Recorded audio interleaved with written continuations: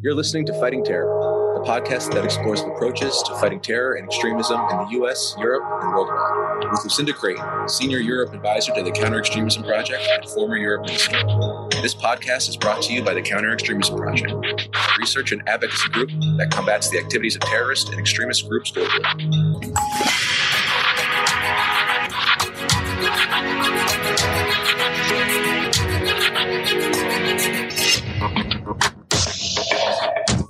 Hello and welcome. For today's podcast, I'm honoured to be joined by Hans Jakob Schindler, a Senior Director at CEP and the head of the CEP Berlin office. He's also a member of the Advisory Council of the Global Diplomatic Initiative in London and a lecturer at the Academy for Security and Business in Essen. Hans is an extremely experienced diplomat, manager and analyst with enormous experience in crisis management, government, private sector liaison and security. And through his work with CEP, Hans engages in a really wide variety of counter-extremism related topics, which range from extremist narratives and ideologies to terrorist financing, extremist recruitment tactics, new technologies and much more. Hans, it's a pleasure to have you join the podcast today. I'm really looking forward to our discussion. Thank you so much for being here. Oh, Lucinda, thank you so much for having me on. It's really a pleasure and an honor to be on the podcast with you and to have a conversation with you after a while. So I'm very much looking forward to it. Oh, likewise. So Hans, I think I know we're going to delve into the whole area of terrorist financing, which is extremely relevant and topical at the moment. But first, I kind of want to talk a little bit more about you because, as I said in the introduction, you've really had a fascinating career to date. And I think it'll be really interesting, certainly for me, and I think for our listeners, just to learn a little bit more about your professional background. I know that you have worked, as I said, in the private sector, in diplomacy, in government agencies and so on, but perhaps you could give us a flavour of how you embarked on your career in the counterterrorism space, you know, your academic background and what led you on this path. Well, thank you. It was basically less by design and more by being the right place at the right time how this thing started. So I studied international relations in Germany and the US and in Israel and focused on the Israeli-Palestinian conflict and wrote my master thesis and my PhD thesis at St. Andrews University, the Center for the Study of Terrorism, Political Violence, at the time when Bruce Hoffman, Magnus Ranstorp and Paul Wilkinson were teaching there. So it was quite an exciting place to be at that time. And obviously, if you speak about the Israeli-Palestinian conflict and being interested in the political identity building, especially on the radical edges of that discussion, the issue of terrorism really comes up very quickly. And so after I finished my academic studies with a small stint as a managing editor of an academic journal of international relations, but I finished up my PhD, I joined the federal German government in an intelligence-focused role, both in analytic as well as operational capabilities, because since the end of 2000, at about the time when I finished my PhD, the German government had identified international terrorism coming from extremist Islamist ideologies as a direct threat to German security, because in December 2020, the German and French security forces had foiled a massive attack on the Christmas market in Strasbourg. And the Algerian terror group, which was linked to what later became AQIM, operated inside Germany. So it was a kind of a wake-up call for the German government, and they had to very quickly ramp up their capabilities and expertise on international terrorism. And at that time, coming straight out of St. Andrews, I was pretty much the only individual in Germany that had an advanced degree in international terrorism. And so within a couple of months, in spring 2001, I was recruited, and that's how I joined. Wow, that certainly was incredible timing. I mean, obviously, very shortly after your appointment then, the world was rocked by the 9/11 attacks, which sort of changed everything globally in the world of counterterrorism and counter-extremism. So where did you go from there? How did the 9/11 event impact on your career within the German system? Yeah, so when I joined, I was immediately made responsible for the structures of Al-Qaeda in Afghanistan, Pakistan, and Central Asia. So this is spring 2001. And then following the attack, of course, Germany had a particular responsibility to become a very active member of that international coalition that the US and the UN were building following the attack, because as you may recall, the heads of the attack teams, all of them, studied and lived in Germany and planned significant aspects of that attack while they were on trip in Germany. Therefore, my work, which had focused prior to the attack on primarily identifying, mapping out the terrorism camps and the financial flows to and from those terrorism camps in Afghanistan of Al-Qaeda, then became very relevant, obviously, after Afghanistan and those very same camps were attacked. And so not just for the German, but also for the international coalition fighting there. And since we were dealing with a very quickly changing, constantly evolving threat situation during the war, I developed something called the scenario-based reporting, which basically gives the political decision makers at any juncture, kill or not kill bin Laden, bomb or not bomb that camp, arrest or let this individual go, options of what will happen if they do take door A or door B, and what would be then the necessary follow-on decision. So it was quite an exciting time being there, especially in the early phase of that war, which was primarily at that time also focused on Al-Qaeda, not just on building a new government in Afghanistan. Was your work at that stage, was it quite multilateralist? Were you working closely with others with similar skill sets from other missions? Yeah, I was still in Germany, but obviously being the guy in Germany responsible for that issue meant I was constantly in touch with other guys of my persuasion in other countries in preparation of the attack and during the initial stages of the attack, where we exchanged a lot of information, and no one else has the whole picture. So it was multilateral, but I was still working in Germany and for the German government, and then in Afghanistan for the German government. Mm-hmm. And then that led you to a later posting to Tehran. I think you were responsible for political affairs. You advised the German ambassador in Tehran. That was, I suppose, an interesting follow-on from the role that you had in Germany during the war. Well, yes. I did this in Germany and in Afghanistan in 2005, and then was posted in Iran. First of all, being in Iran is a neighboring country of Afghanistan, so it wasn't that far away, and being responsible for the contacts to the security intelligence forces in Afghanistan as the German diplomat gave me, of course, a particular role. And the time that I was in Iran between 2005 and 11, of course, was for German diplomats in particular quite an interesting time, because soon after I arrived, exactly 48 hours later, Ahmadinejad was elected president. And about 6 weeks later, he decided that he would like now to deny the Holocaust, which made German diplomacy in Iran that much more difficult. But also from 2005 onwards, if you recall, the efforts of what it was then called the E3, so the UK, France, and Germany, after the suggestion of the then Foreign Minister Fischer, really ramped up the effort to find a diplomatic solution to the issue of the Iranian nuclear dossier, something that is still with us today. So, that was also not an uninteresting issue to work on. And I learned a lot about sanctions and the Iranian economy when I was there. But also there were, two particularly difficult security situations that Iran hasn't really experienced since. That was once in 2006, the reaction to the Mohammed cartoon publications in Europe, where the entire embassy, the Danish embassy, was burned down as a reaction, which was quite a big security incident for us and the diplomatic corps at the time. But also then even more significantly between 2009 and 10, the contested presidential elections in Iran, where the Green Movement emerged. And what is a little bit faded from public memory is that this was one of the first protest movements more or less exclusively organized online.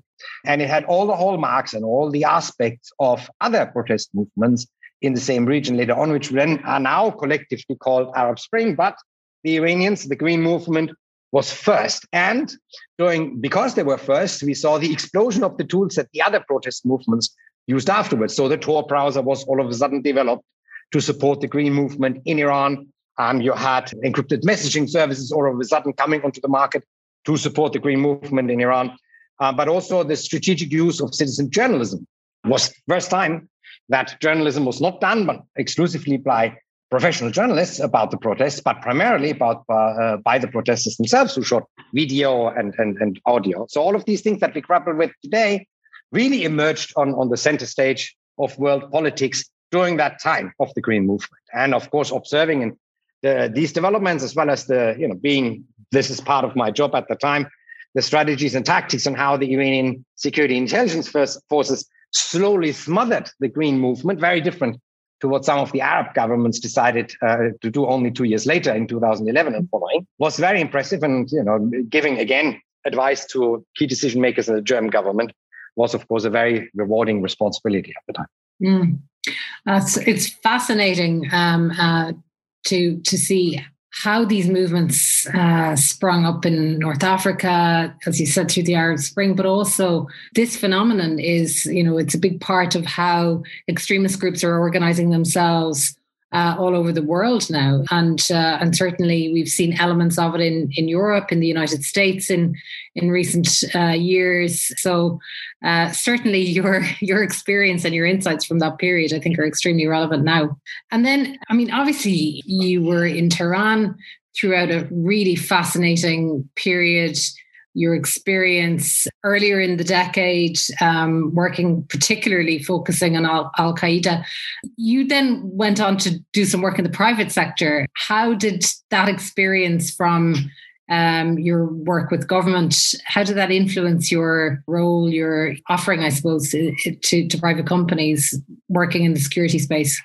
Yeah, so in 2011, my 6-year posting in Iran was definitely over. It couldn't get extended anymore. I was also just turning 39, and I knew I wanted to leave the government after a decade working for it and, do some other work in the private sector. And I knew that I'd need to be done before I turned 40. So in a way, me leaving Iran was the last possible moment for me to be logically leaving the government. But also in 2011 had two developments that helped that transition. So if you may remember, in 2010, the UK passed a very landscape-making legislation called the UK Bribery Act, which led into an explosion of private industry consultancy services, in particular as far as due diligence, know your customer, and sanctions risk assessments were concerned. That was helpful for me. And secondly, of course, starting in 2011, the Obama administration, in cooperation at that time with the European Union, decided to significantly increase their sanctions pressure on Iran to get them to the negotiation table later on.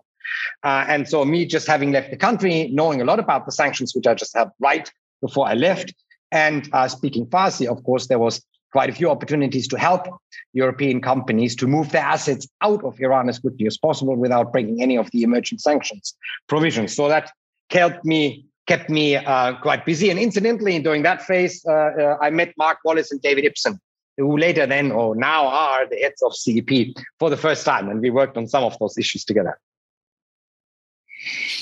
Fascinating. I mean, there's a lot of serendipity in your tale, isn't there? In terms of the timing of different stages and different activities in your professional career.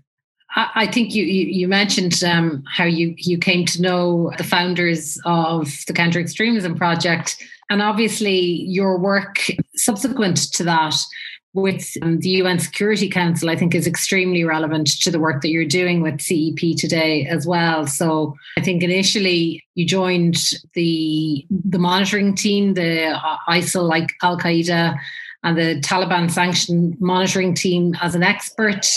Tell us a little bit about that and the sort of work that you were doing with the UN Security Council. Yeah, the monitoring team is less of joining like a job. It's an appointment by the Security Council on the suggestion of governments. It's the main advisory team of the United Nations Security Council on global sanctions targeting ISIL, Al-Qaeda, and the Taliban. It's composed of 10 experts from 10 different countries, 5 of which are always from the permanent members of the Security Council.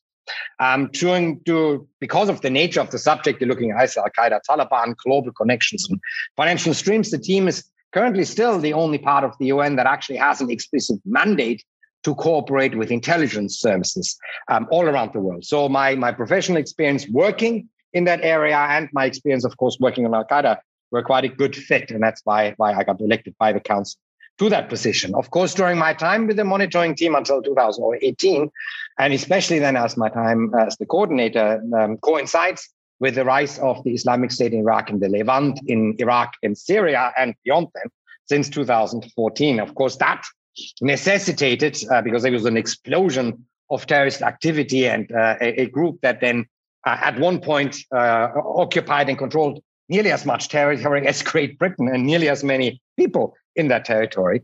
That required a major change and adjustment of the global sanctions regime, which the team advises the Security Council on, to really take care of new emerging issues that we didn't have in that veracity beforehand, such as travel and return of foreign terrorist fighters and what to do with their data when they hit the airplanes and when they cross borders, or the industrial scale production and sale of oil. No terrorist organization had done before, or the industrial scale looting, smuggling, and selling on the black market of cultural heritage, as well as something that CP still focuses on, the really ramping up of the misuse of online tools by the Islamic State in Iraq and the Levant. And because due to the intimate connection that the team has with the decision makers in the countries that are represented in the Security Council, the mandate is time limited. They want to make sure that the 10 members always have fresh eyes on emerging challenges. So when my 5 years were over in January 2018, because I knew David and Mark, I had kept in touch with CEP since the organization was founded in 2015 through their New York office. I immediately joined CEP. And that certainly was also a serendipitous occurrence. I think obviously the vast array of experience and the broad range of themes and topics that you've touched on through your career are all extremely relevant to the work of the Counter-Extremism Project. But I suppose one of the things, and you've just touched on it there in the context of your work with the UN Security Council, is the whole area of funding and financing terrorist operations. It is really the lifeblood behind these movements. It's what keeps them alive. It's the oxygen that they require. And I think you are uniquely placed to really get under the bonnet, if you like, to really understand what's happening and how to strangle that supply of cash to many of these organizations. Your knowledge of the sanction system is just one example, but I mean, I know you've looked really deeply at cryptocurrencies, you've looked at illicit trade, you've looked at anti-money laundering, and you've produced a prolific amount of work in this area in terms of research. So that's what I would like to maybe delve into a little bit more with you right now, because it is as relevant today as it has ever been in the context of the mobilization and the proliferation of terrorism and terrorist organizations. So, I mean, where to begin with terrorist financing is probably the question. I mean, you look at a wide range of areas and you have a very good helicopter view. But from your perspective, if you look globally at the phenomenon of terrorist financing, what would you identify as the main sources of cash for these organizations, generally speaking? I know they differ, but what ought to be the target policymakers and governments? Yeah, I mean, if you talk about terrorism financing, I always talk about assets because it's more than cash. It's also weapons, ammunition, other materials that they need. But it's a extremely broad field. So it's actually very useful to conceptually order that a little bit, right? And so there are three basic models of counterterrorism financing, which is intimately, of course, connected to the structure of the organization for which the financing is conducted. So the first one is what I call terror organizations with state-like structures. Examples here would be, of course, Hezbollah, but also Al-Shabaab in Somalia, or ISIL prior to 2018-19, so when they still had the physical caliphate. So these groups need large-scale, reliable, and redundant financial income streams, since their financial needs are not just covering the perpetration of violence, but also, they have social services, they control territory, in ISIL's case, they manage entire cities, right? So they have financial needs that are very unique as far as terrorist organizations is concerned. And therefore, because they are large scale, there's usually a very centralized financial structure where the funds flow to and from, and it's fairly tightly controlled. Income streams, of course, here can be just about anything you can imagine. So there are economic activities. Hezbollah is involved in the economy in Lebanon. Al-Shabaab does run several companies, has apparently some shares also in the harbor in Mogadishu. There is extortion, or what the organization always calls taxes, which is nothing else but, since they're not state organizations, extorting businesses and individuals. There's also criminal activities such as the transportation, or in the case of Hezbollah, even the production of drugs. If you look at hashish in Lebanon, you would be hard-pressed to have a joint that is not made by Hezbollah. And of course, the donation. Therefore, these large-scale financial operations also involve, in a professional manner, services such as professional money laundering operations and sophisticated effort to avert sanctions. The second funding typology really is the funding of networks. So examples here, of course, ISIL since 2019, Al-Qaeda since 2002, but also the transnational violent right-wing extremist network. Here, the funding activities are far more localized than it would be in the state-like structures, because there is the network has not very few financial transactions to a center or from the center. The center basically has operational control sometimes, but mainly is about the brand maintenance of the ideology. The activities here are very much focused on what is possible in the area where the affiliate or the part of the network is operating. This could be professional criminal activities. There is a extremely professional, large-scale kidnap for ransom structure of Abu Sayyaf, is a Al-Qaeda affiliate in the Philippines, intimate connections of terrorist networks with criminal smuggling networks, West Africa, of course. So the crime-terror nexus is a really helpful concept here. And of course, here too, donations play a role, and much greater role than they play in the central structure, which has other larger income streams. And then finally, there's the lone actor phenomenon. It's the last and most difficult from a combating financing of terrorism activity, because here the lone actor is a bit of a misnomer, because very few of those lone actors are actually, like the Unabomber, real, actually lonely individuals with no social contacts. Usually lone actors have a social network that enables them before the attack. But the financing aspects of this are truly lone, hyper localized, simply geared towards the perpetration of that one terror attack that the actor is planning. If you look at Andreas Breivik, years before his attack in 2011 in Norway, where he bombed the government building and then went to Utøya to murder dozens of young social democratic politicians in Norway. He had financed this by himself, no outside help, partly through economic activities, but also credit card fraud and tax evasion. And it's really hard because no transactions take part, no purchases take part unless they are directly related to the attack, to detect this with the existing combating financing terrorism mechanisms, unless you know the individual is radicalized. Otherwise, it looks like normal economic activity, or in the worst case, normal, in inverted comma, criminal activity. So the focus on the individual is really key, unless you have bombing attacks where it comes to purchases of very telling precursors for bomb-making material. But even then, you need really high awareness among the people who are selling these chemicals that this may be bomb attack. Worked once in 2015 in Germany, where a bomb attack was averted because a lady at the cashier at a home store realized that there was a little bit too much ammonium peroxide being purchased by a Turkish couple, and they wanted to make pipe bombs out of it. But that was more luck than anything else. So lone actor is really the difficult typology here. It certainly sounds like the first two are much, much easier and much more likely to be targeted by policymakers and coordinated international activity. Do you detect a great difference between the funding mechanisms from terrorist or extremist groups from an ideological perspective? So do you see a difference, for example, between Islamist organizations and how they go about their business as compared to, for example, a far right?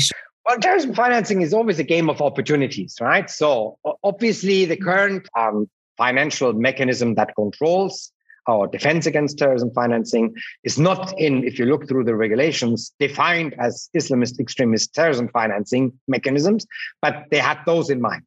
The problem with right-wing extremism or right-wing terrorism financing is that there was no pressure on those financial activities, and there still, to a large extent, is no pressure on those financial activities. So they were able to have a larger share of actual open financial activities that no Islamist extremist or terrorism organization would ever dare to do, such as we have identified in our report at the end of last year, which CEP wrote upon commission of the German Federal Foreign Office. You have events, large-scale festivals where people actually come in the open to listen to right rock bands or mixed martial arts tournaments. You have the sale of merchandise openly online, primarily fan clothing, either for the right-wing extremist bands or the mixed martial art teams. openly done in support of right-wing extremist groups online, and donations, where again, the pressure on those groups to not receive those donations is nowhere equal to what we see at the moment at the Islamist terrorism space. So it's more a question of opportunities rather than methodologies that these groups rule. If there would be the same pressure, we would very quickly see similar systems in the right-wing extremist space as well. Yeah. I think we're certainly seeing the attention of policymakers increasingly turning on to extremist groups that are not necessarily Islamist extremist organizations or terrorist organizations. So we probably will begin to see a change in emphasis and perhaps more controls as time goes on. And another related point is the role that certain states play both advertently and inadvertently, maybe deliberately ambiguous attitudes from certain governments or, just weak regulation, insufficient attention given to either to anti-money laundering legislation or countering financial terrorist mechanisms. Do you see that as being a big problem? I mean, on our last podcast, we discussed with Sir Ivor Roberts the real gaps in the system in East Africa. You mentioned West Africa a while ago. I guess there are certain regions that are more exposed for one reason or another.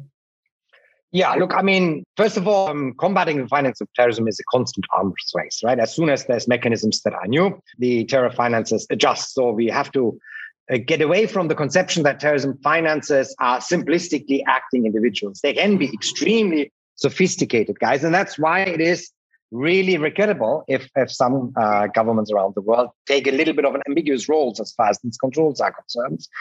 Some for maybe political reasons or ideological reasons, some for more economic, financial reasons. Controls always are lowering the ease of business in your country. But any gaps and loopholes that exist in the even implementation of the global mechanisms to combat the financing of terrorism, which incidentally also is a good counter tax evasion and counter money laundering mechanism, is of course immediately being exploited by these terror finances. I read the report of Sir Ivor, and it's absolutely fantastic because it gives a 360-degree view of the situation on the ground in that region. However, this region is not particularly special as far as these mechanisms are concerned, because this is just a very good, very obvious example of where the actual problem lies. And that's weak or non-existent governance and the prevalence of conflict. So if you look at other regions with similar issues, Syria, Afghanistan comes to mind, some parts of South America, West Africa, I've already mentioned, now increasingly Central Africa, but also parts of Southeast Asia, you see similar mechanisms. So it is always a balance between the ability of a government to function efficiently and effectively for its population and the growth of terrorism. And when you have a growth of terrorism and a growth of grievances, you also obviously have a growth of opportunity for terrorism financing. So in this way, it is a fantastic example to showcase what happens if you have near total breakdown of governance mechanisms for a prolonged period of time in a particular region in the world. But it's not East Africa that's the problem. It's the lack of governance that's the problem. Yeah. I mean, as you said earlier, I think it all comes down to opportunity and certain environments, poor governance, ambiguous attitudes. It's a combination, but that creates opportunity. And when the opportunity exists, these organizations thrive.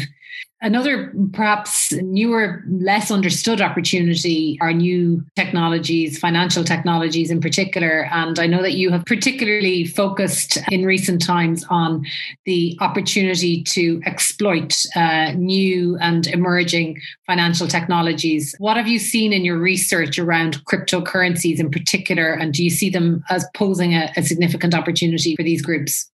Yes. So first, let me put that into context. So if you look at the transfer mechanisms for terrorist financing today, obviously you still have a massive amount of money that gets transferred via other means than cryptocurrencies, in particularly the Hawala system, a 1,000-year-old transfer system that really operates between the trust that is between two actors into individual countries, where you pay in one country and they pay out in the other country, and then they settle the account between the two. You also have, particularly if you have state-like structures like Hezbollah, the use of the formal financial market as a continuing threat. So you do not transfer millions and millions of dollars in a sustained way without ever touching the formal financial system. So what I'm saying about cryptocurrencies now should not be taken as this being the primary transfer mechanism, but it is an emerging and growing threat because this technology allows the total encryption and therefore anonymity of users that use this technical value transfer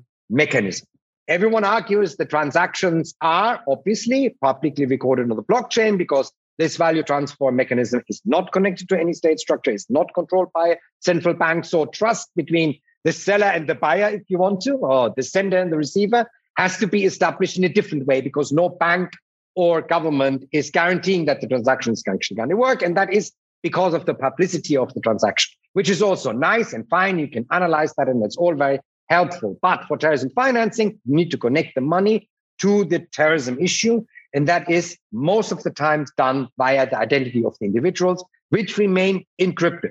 So with technical tools such as blockchain analysis, you can reach a mathematical statistical approximation if that, to the identity of that particular individual who's the sender or the receiver, but you cannot prove it unless the sender or receiver is stupid enough to actually publish their Bitcoin or cryptocurrency wallet publicly somewhere in the internet saying, this is mine. Then, of course, you have the proof. So that is really the advantage while they're using this. And criminals as well as terrorists, by the way, and criminals far more than terrorists at this point. But as far as I can see, and as far as the research has shown and investigations and court cases around the world have shown, is really 5 mechanisms that are used that are used by terrorists when they touch cryptocurrencies. Raise funds. So send me a donation in privacy coin Monero or the most famous cryptocurrency Bitcoin.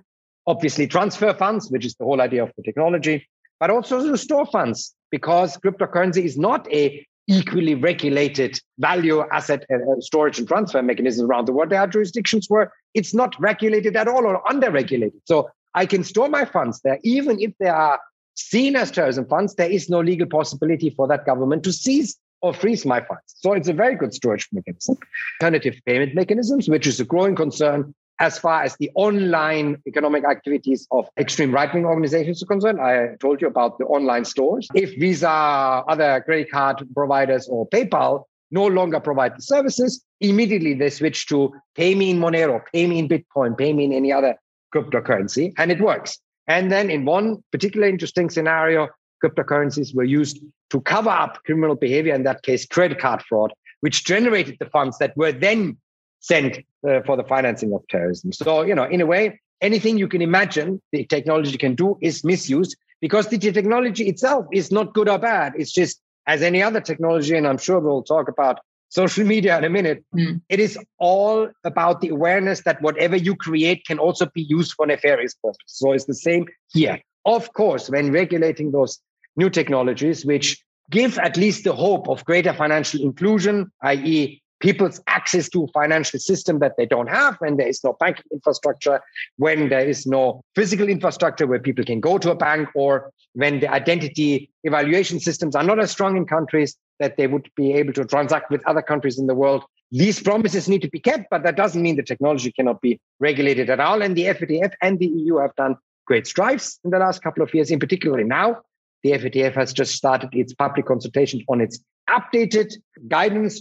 And if everything stays the same, the way the draft is now, I think it's a really significant step forward, because all of the most problematic aspects of cryptocurrencies, tumblers and mixers that make even the transactions now much harder to follow, privacy coins, which absolutely encrypt everything connected to the individual, so no chance even for blockchain analysis to find out who is who, non-custodial wallets and exchanges, software that you download from the internet where you no longer need to get an exchange or wallet service provider that can be regulated when you do your transactions. All of these new, very problematic aspects are considered red flags in the guidance of FATF, which means the use of this is very likely then connected with nefarious activities, at least in the view of the FATF. And I think that is a very, very important signal. So if this guidance is adopted as it stands, I think we made a big step forward.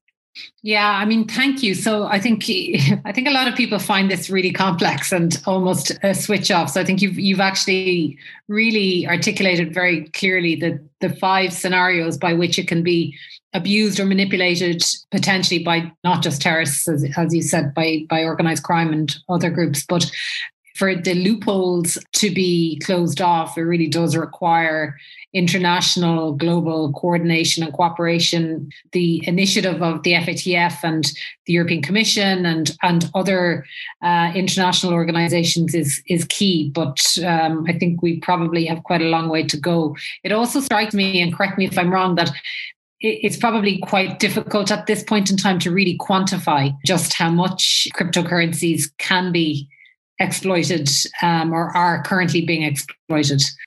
Yes, but we do have a growing body of court case law. So, you can see from some of the indictments, primarily so far in the United States, that we're not talking about particularly small sums. If you remember, in August last year, the United States seized or ordered the seizure of 400 cryptocurrency accounts, all linked directly and indirectly to terrorism, with a total value of several million US dollars. So we're not talking about small scale, particularly specialist involvement in this.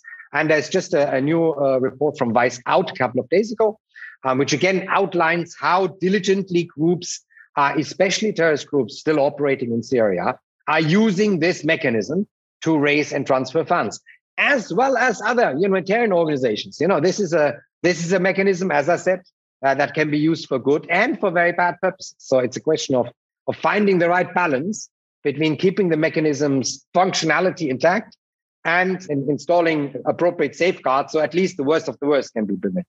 Doing nothing is really not an option. Yeah, for sure. And certainly I think regulators have cottoned on to that. I think we can expect a lot of evolution in terms of how it's dealt with in the years ahead. You mentioned technologies that can be used for bad and good, and that's probably a good segue into the role of social media in all of this. I know you and I and others in CEP have worked over several years now around the whole area of exploitation of tech platforms, social media platforms by extremist groups and terrorist groups. And you've published, again, research in this area. But I think it'd be interesting just to understand from your research specifically the impact of social media platforms on terrorist financing and where it interplays with all of this.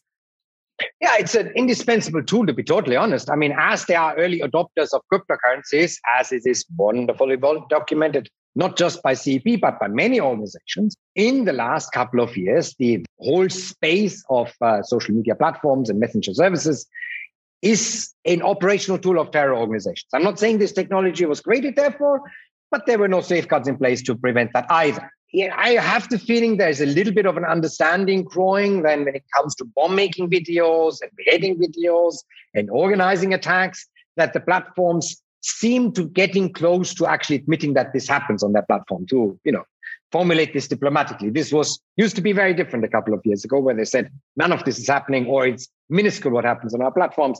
They seem to be taking a little bit more responsibilities. Where they're absolutely, utterly, and completely unprepared is the misuse for the purpose of terrorism financing. And this is very obvious, and that's why I wrote the report last year, on the back, by the way, of a report of 2019 of the research network of the Global Internet Forum to Counter Terrorism, the big industry association, where you have Google and you have Facebook and you have Twitter and you have YouTube working to counter terrorism. Their research network, their research advisor, clearly, loudly, and in detail warned them in 2019 that their services are misused for terrorism financing, including some typologies of what's going on and how to counter these recommendations. So at the beginning of last year, I thought, biggest companies have been warned by their own research advisors. There must be some progress. And that's why I wrote that report, simply testing whether the situation that described in the 2019 report had changed until 2020. Unfortunately, it hadn't changed at all.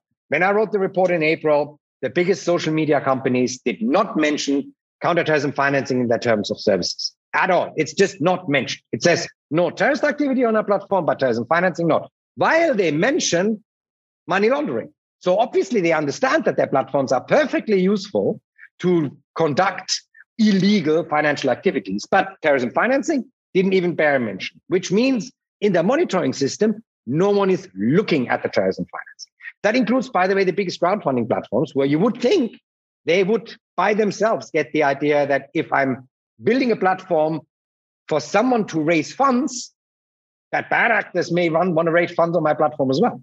Also, hardly any mention. If there's a mention, it's just basically say, if you're terrorist, please don't use our platform.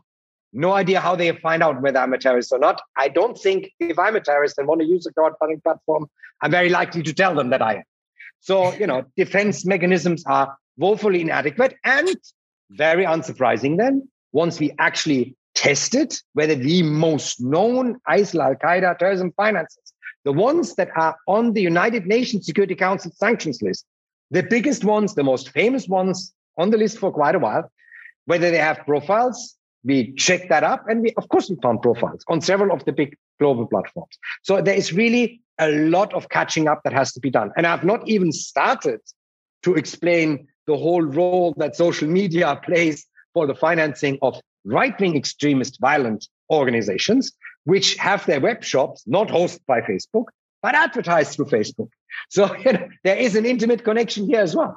There is no big player in the financial business, and we at CEP Germany at the moment looking at the financial activities of the violent extremist right-wing networks in Germany. All of those who have shops also have a social media profile on all of the big platforms. There's a bit of a transition to vKontakte, so a more permissible Russian environment, but they still have the big global platforms because that's where you get most customers. We don't see them very much inhibited, although it's quite easy to find out who they are on those platforms in their activities. So there's a lot of catching up to do from the industry side.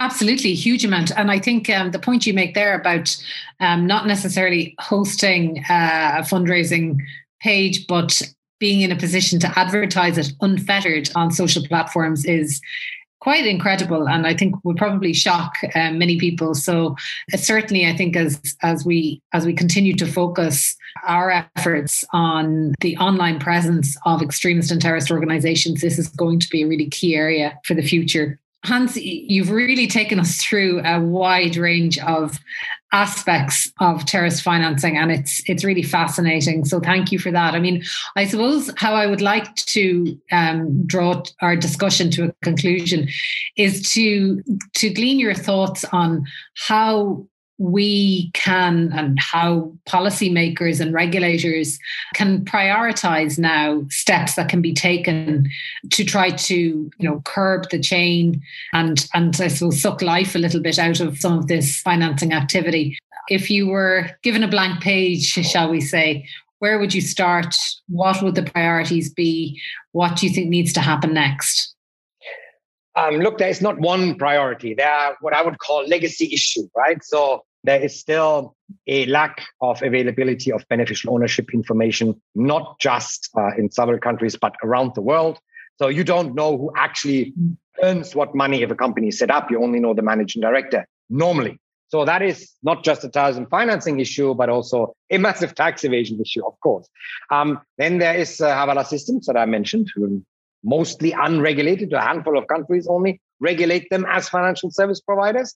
That can be and should be rectified. And in the old offline space, hard cash transactions is something that I really cannot understand why most countries have no limit. Why is it possible in Germany or in many other countries to pay unlimited amount of cash in hard cash? Why would anyone want to pay hundreds of thousands of euros in hard cash at any point for any reason? There has to be a limit because hard cash is virtually untraceable and the go-to thing for anyone wanting to launder money or financing terrorism or other criminal activities. So that's the legacy issue. Secondly, of course, we have the new technologies, and we discussed this in great length, and there are efforts being made. And thirdly, really, we do have this new issue of right-wing extremist and terrorist financing. For a very long time, until recently, really, the last 2 years, with the Christchurch attack in 2019, it really starts. The issue was seen as a domestic security issue, not as a terrorism issue, certainly not as a transnational terrorism issue that has any similarity with international or global Islamist terrorism. I think we've shown quite well in our report last year that the transnational aspects of this movement are at this point key to its functionality. It's no longer a hyper-nationalist movement as such, or network or networks as such. It is far beyond that by now. Because of this, also the financial activities have never been looked at through the counterterrorism financing lens, but only through a criminal lens. However, since web shops don't do anything or is ostensibly illegal, it's not illegal to sell a t-shirt online. Since festivals are ostensibly not illegal, it's not illegal to listen to music or follow a mixed martial art event. There's very little that inhibits these financial activities. So what we need to do now is, number one, collect and analyze data, because we are well behind if you compare this with other terrorism phenomena when it comes to right-wing extremism. There is very little understanding, both in academia, but also within government, of how is this actually working and how much money is actually made. So we are at CEP Germany doing this for Germany now, and then hopefully later in the year, we're looking at the transatlantic and transnational connections outside Germany to other European countries and the United States. In parallel, the FATF does its first ever project looking at that phenomenon from a regulatory side. So collecting information from member states on what's going on and how can this be prevented. Once we've done that, the second big issue here is then to take the existing CFT, the combating financing of terrorism mechanism, and look what is directly applicable. As I said, it was not legally mentioned as combating Islamist financing terrorism, but it is with that structure in mind. What is applicable and what needs to be adjusted? Because the financial activities, because the opportunities are different, is slightly different on the right-wing extremist side than on the Islamist terrorism side at the moment. So that's the two steps that immediately, I think, should be taken, are underway to a certain extent as far as the FATF is concerned. And we at CEP and CEP Germany obviously intend to play a public role in both those steps. We're collecting and analyzing data on the activities, but we also already working through recommendations on how the existing combating mechanisms should be adjusted to also effectively or more effectively disrupt the activities of this kind of terrorist phenomenon. Mm-hmm. Yeah, I think the research that you're conducting is hugely important, hugely valuable, and I hope will inform the next steps from policymakers and regulators in the very near future. Hans, you have taken us through a tour de force. Thank you so much. It's been a really fascinating discussion for me, and I'm sure for our listeners as well. Thank you for making it comprehensible, but also extremely lively and interesting. So I really do appreciate your time and look forward to talking to you again very soon. It's both a pleasure and an honor to be on the podcast and to discuss all this issue with you. I'm looking forward to the next time. Have a good afternoon. We hope you've enjoyed our discussion. Please don't forget to like, comment on, and share this episode. You can find out more about fighting terror and the Counter-Extremism Project on Twitter using our handle @FightExtremism and on the homepage of our website.